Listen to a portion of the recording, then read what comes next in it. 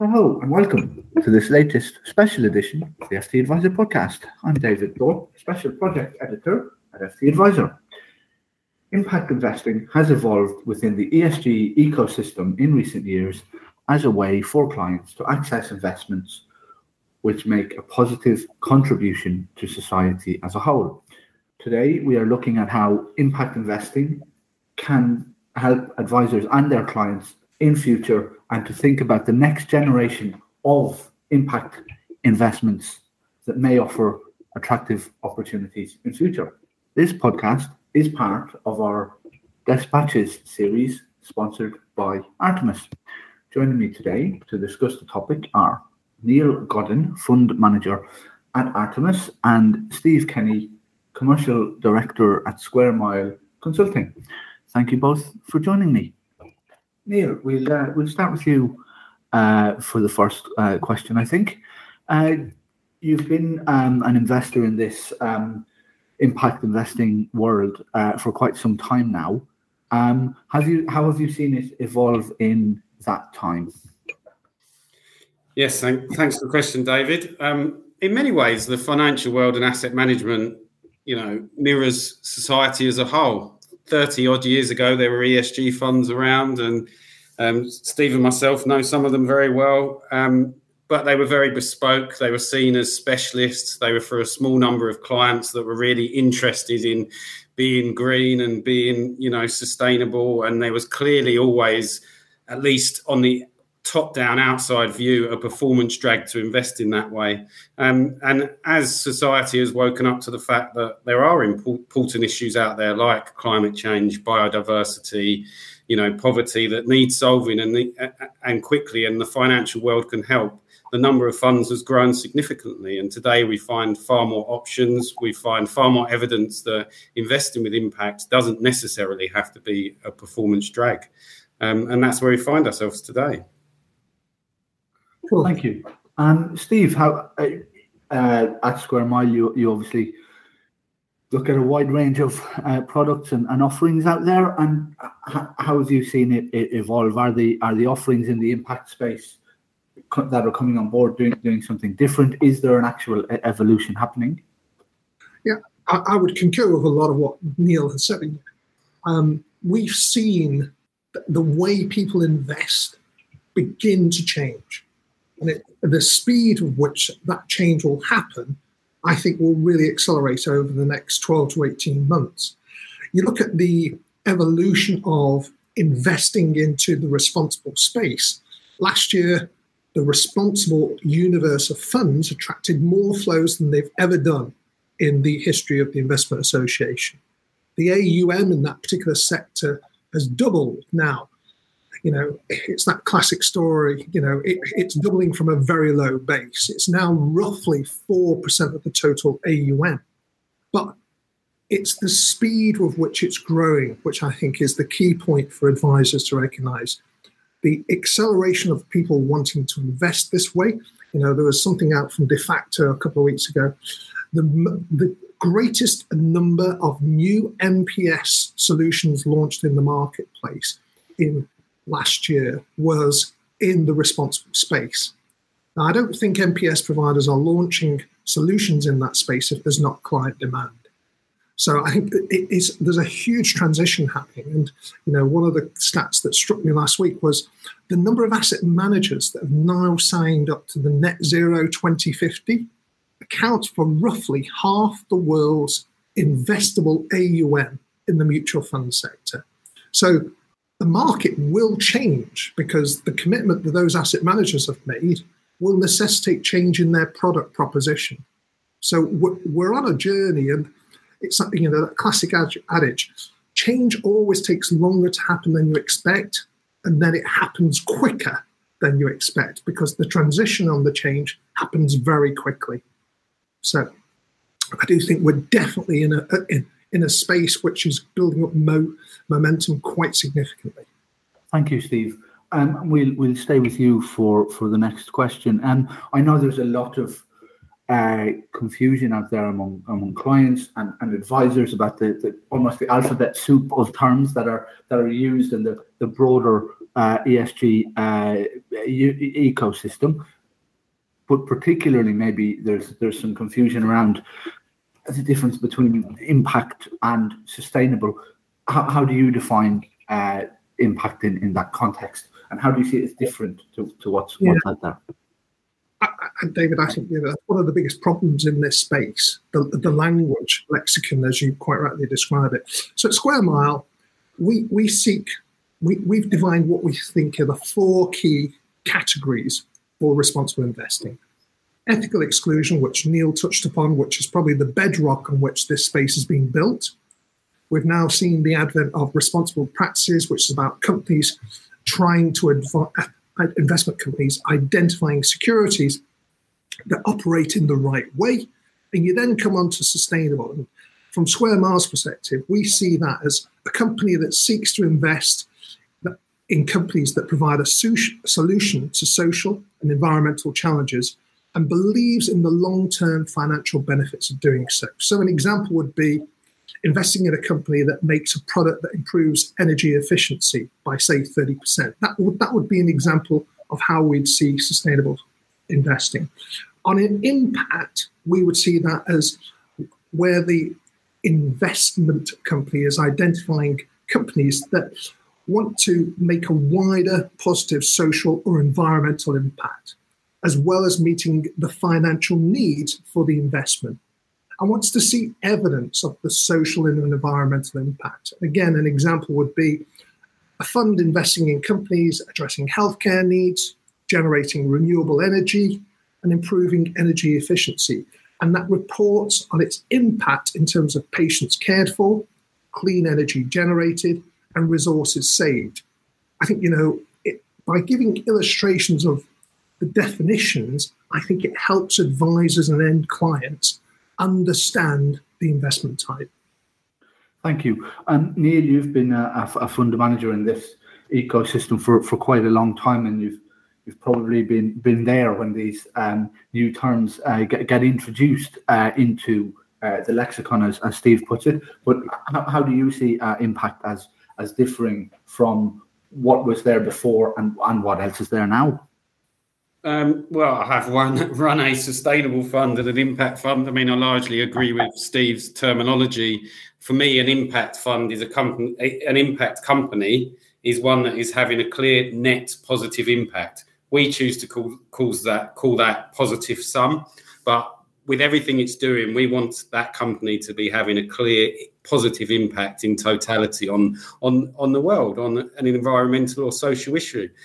Whereas in a sustainable sense, you might hold all of the same stocks that an impact fund can, but you might own some extra ones that are not having a net negative impact. So you want to have at least a neutral impact or above in the sustainable area, and in the positive impact area, you want to have a net positive impact. I think one point I'd quickly like to make around, I feel like ESG gets a bit of a hard time. There's loads of different flavours of value fund. Some value funds these days own Google. Some are still deep value. There's loads of flavours of income, growth, and there's different flavours of ESG too. I think it's very important. I think because people are passionate about this subject, we get lost a bit on what it all means. And we all know there's people who mean it and people who are just after it because they can see the financial advantage of investing that way. And as long as you understand what every manager's doing and how they're doing it and why they're doing it, I think it's fine that there's a bit of variety, a bit of a different flavour around it, and there always will be, and I think that's okay. Thank you. And Neil, do you have maybe one of the ways that would illustrate an impact in investment is maybe a stock example or two? Yeah, so I mean, one of my favourite companies we own at the moment is a company called MIPS. I like it because it's very simple to talk about. So, I always like that. So MIPS make a piece of plastic for £5 that goes in a bike helmet, motorbike helmet, safety helmets, any type of helmet. And what we found out, actually, that it was really stupid. We used to test helmets by dropping a brick on top of a helmet. And that was the test to see if it was any good when you went on your bike. Now, if you think about it, if you come off your bike, how often do you land directly straight down on your head? with your legs straight up in the air. It's very rare. So often as you hit the road, you're rotating one way or the other. You're hitting something unfortunately like a car or a wall, and you very rarely do that directly on top of your head.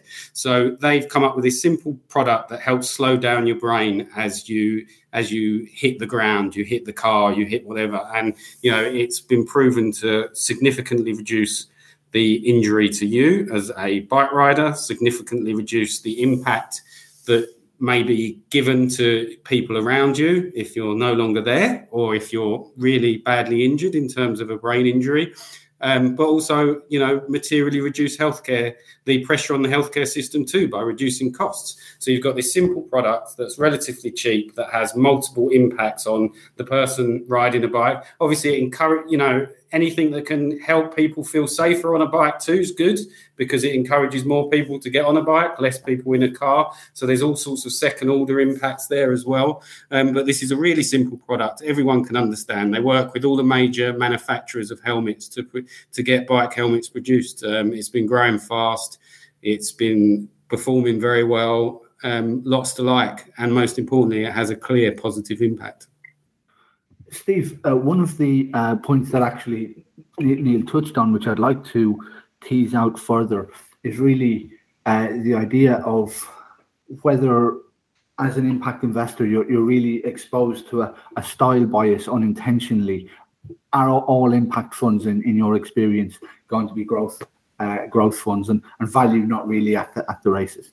Yeah, I think the recent market rotation has caused a lot of people to sort of revisit the idea of investing in a responsible fashion, because suddenly all the growthy stocks have had a bit of a challenge. So I think the question, is probably, we've had lots of questions of a very similar nature, David, from advisors. Our reply would be, this probably reflects more of their perception about sustainable funds rather than impact funds. The sustainable funds that have attracted considerable flows have had a growth tilt, and that has been challenged by the recent market rotation. I think in terms of impact, the number of true impact funds that you could look at, with Neil's being the exception, are few and far between. I think what we've started to see is a greater number of fixed income funds coming into the impact space, primarily because it provides a more readily identifiable and measurable metric. So I don't think style bias in terms of impact is as prevalent as it is in sustainable at this moment in time.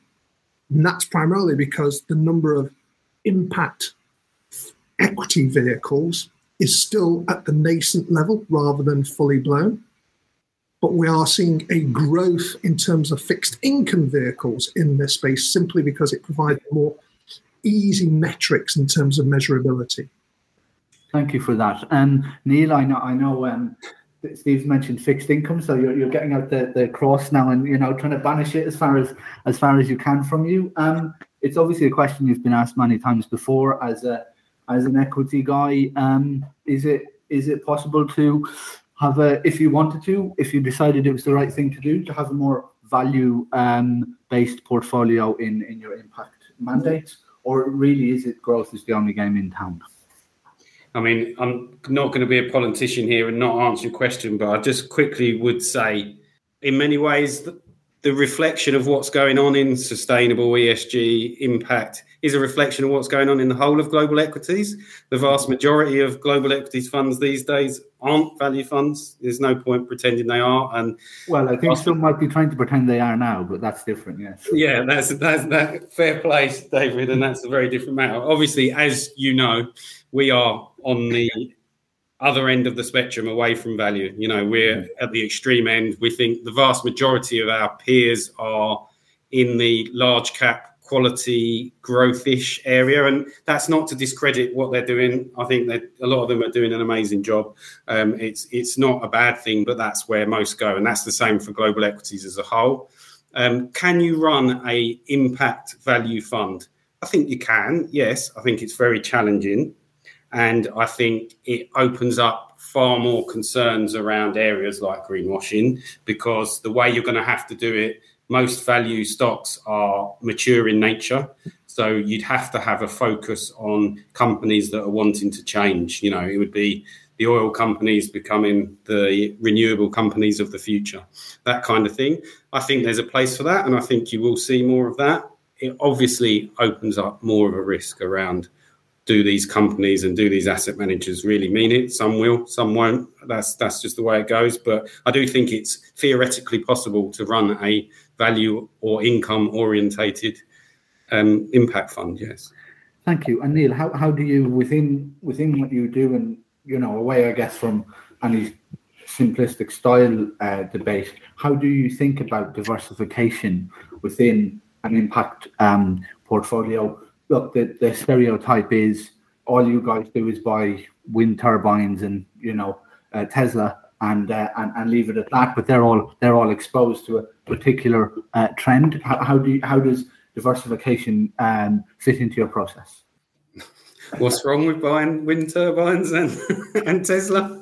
I mean, it's not for me to say there's anything wrong with any of this. Look, I mean, like any style investment, you know, I think what gets in the way of this conversation, I guess, is, you know, the fact that lots of people are passionate about, take away finance for a second, lots of people are really passionate about this subject, and that's where it gets dangerous. There are lots of fund managers out there who have a income style, a value style, an impact/growth style like us, and I think it's very important that as long as they explain what they're doing in a way that everyone knows that their growth value or, you know, quality or defensive, whatever bucket it is, that is absolutely fine. And many clients appreciate that because they want to build those building blocks themselves together. So I think there is a perfectly acceptable argument for saying we buy windmills and Tesla, and that's what we do. And when growth's doing well and when quality's doing well, and most importantly, as we keep transitioning over the next 5 or 10 years towards an energy transition that has no fossil fuels in it, that is not a bad idea. Yes, they get expensive. Yes, they got extremely expensive over the period of COVID because where interest rates were, but that doesn't mean they're expensive in 5 or 10 years. So I don't really have a problem with the style bias, to be honest, other than short term, it can be extremely painful. That said, can you diversify?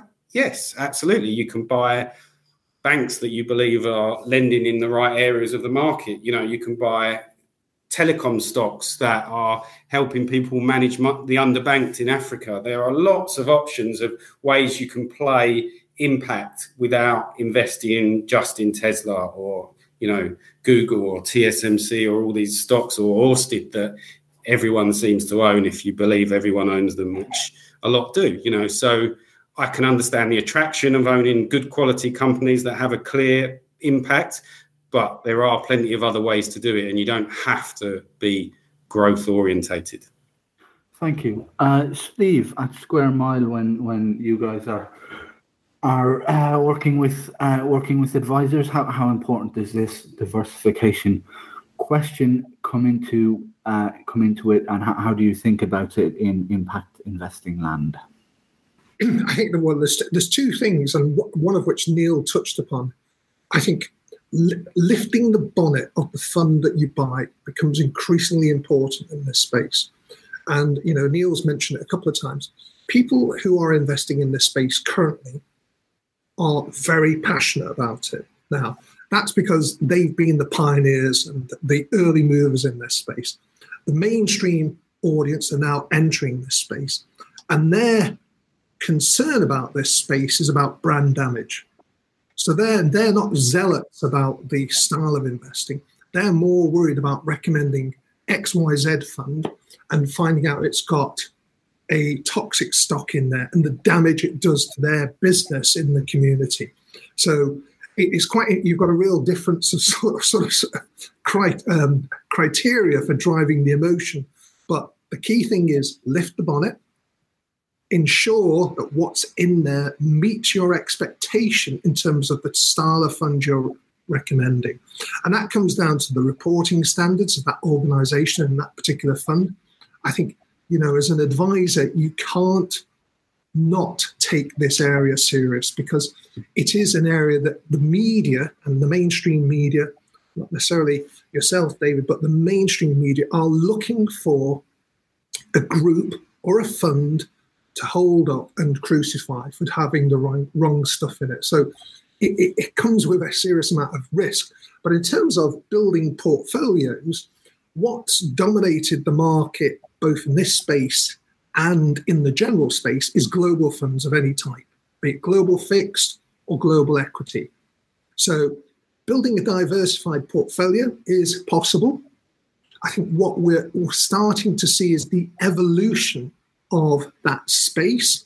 And, you can see it in Europe, where they're probably 2 or 3 years ahead of us, where global funds are being really popular.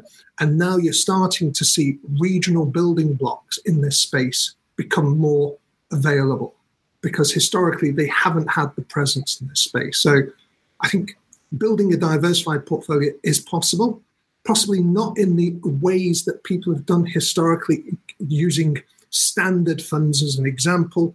They've had to make a compromise in terms of go for regional global building blocks or global funds rather than regional building blocks. Thank you for that, Steve. Neil, what do you think will be the next stage of the evolution of impact investing funds, whether that be, the next big idea after windmills and Tesla, or whether that's something in the regulatory sphere? What do you think moves the conversation on? I mean, I almost think impact investing is the next big evolution, as Steve's alluded to some of the answers to previous questions. There's not that many funds investing with true impact out there. If we think about sort of areas like Article 8 and Article 9, there seems to be a lot of Article 8 funds coming to the market, not loads of Article 9 at the moment. So to me, the main evolution is just more impact funds coming to the market, more choice, more differentiation about the way people do it. You'll see some really growthy funds. You'll see some focusing more on helping the big companies of today stay the big companies of today. There's lots of different flavors that I think you'll see, which are really exciting. I mean, for us, if someone like Mr. Fink can say the next 1,000 unicorns will come in companies that fight climate change, there's pretty big areas there for you to get, your teeth into as an investor. It's pretty exciting. Is he right? I don't know. I don't know whether it's 1,000. I don't know whether it's 900 or 800, but it's well over half. Let's not debate the exact number, but there's a lot of cash going into companies. There's a lot of government help going into companies that fight these many environmental and social issues, and that makes it a great place to invest. And that means that the asset management, industry being what it is, will continue to create new funds in this area, and it's a really exciting place to invest. And it's going to see lots of innovation and lots of differentiation, and no doubt more ETFs, more thematic funds, and more general impact funds too. I think one thing that's going to be really important, and again, it came up earlier, is the way you measure impact. I say that both as a positive and a potential negative. I do get increasingly concerned. It's a bit like the miles that your EV drives. The reality is very different to what is said by the manufacturers, and I worry a bit about that in impact investing. Can you really tell exactly where your £1 million is going? How much greenhouse gases it's really saving? I'm not convinced that we're that precise yet on the way we measure this stuff, but yeah, the impression is given often in the market that we can precisely measure it. So lots to get your teeth into and think about. Thank you for that, Neil. Steve, how do you think about this? If impact is the new frontier, what's the new frontier plus one? I would agree with Neil. I think if you look at impact in terms of market share, it's very much at the bottom of the hockey stick. Mm-hmm. It's nascent in terms of development and in terms of ambition. I think that's because there's a lack of understanding in the advisor community as to what impact means. And it builds on your very early question, David, about the definition between the two. I think there's still a high degree of confusion. I think the the point that Neil made about the economics of the situation. Everybody thinks about investing responsibly, and they think it's about fluffy and nice stuff, but the economics are just unquestionable. You know, the amount of money that's going to have to come into this space to change the world we currently inhabit to the world that we need to inhabit is off the scale. And it's going to make stuff like the Industrial Revolution, the technology revolution, just look like blips in the ocean. So if you want to invest in a growth area, responsible investing is where you need to go, because that's where the money's going to go. You know, and what the governments have all realized is the way you change corporate behavior is through the capital markets, and you reward companies that behave well and act in a responsible fashion, and you cause the market to mark down those that don't. And, you know, we're starting to see that. You know, in Europe, we've had the advent, as Neil said, of SFDR, the Sustainable Financial Disclosure Regimes. They came into force in March last year. Since then, 75% of new flows into mutual funds in Europe have gone into either Article 8, which is broadly akin to sustainable, as we've defined today, and Article 9, which is impact. So that's a fundamental change in the investment landscape in Europe. We're now hearing that there are major European institutions that will not see groups who don't have Article 8, Article 9. So complete change.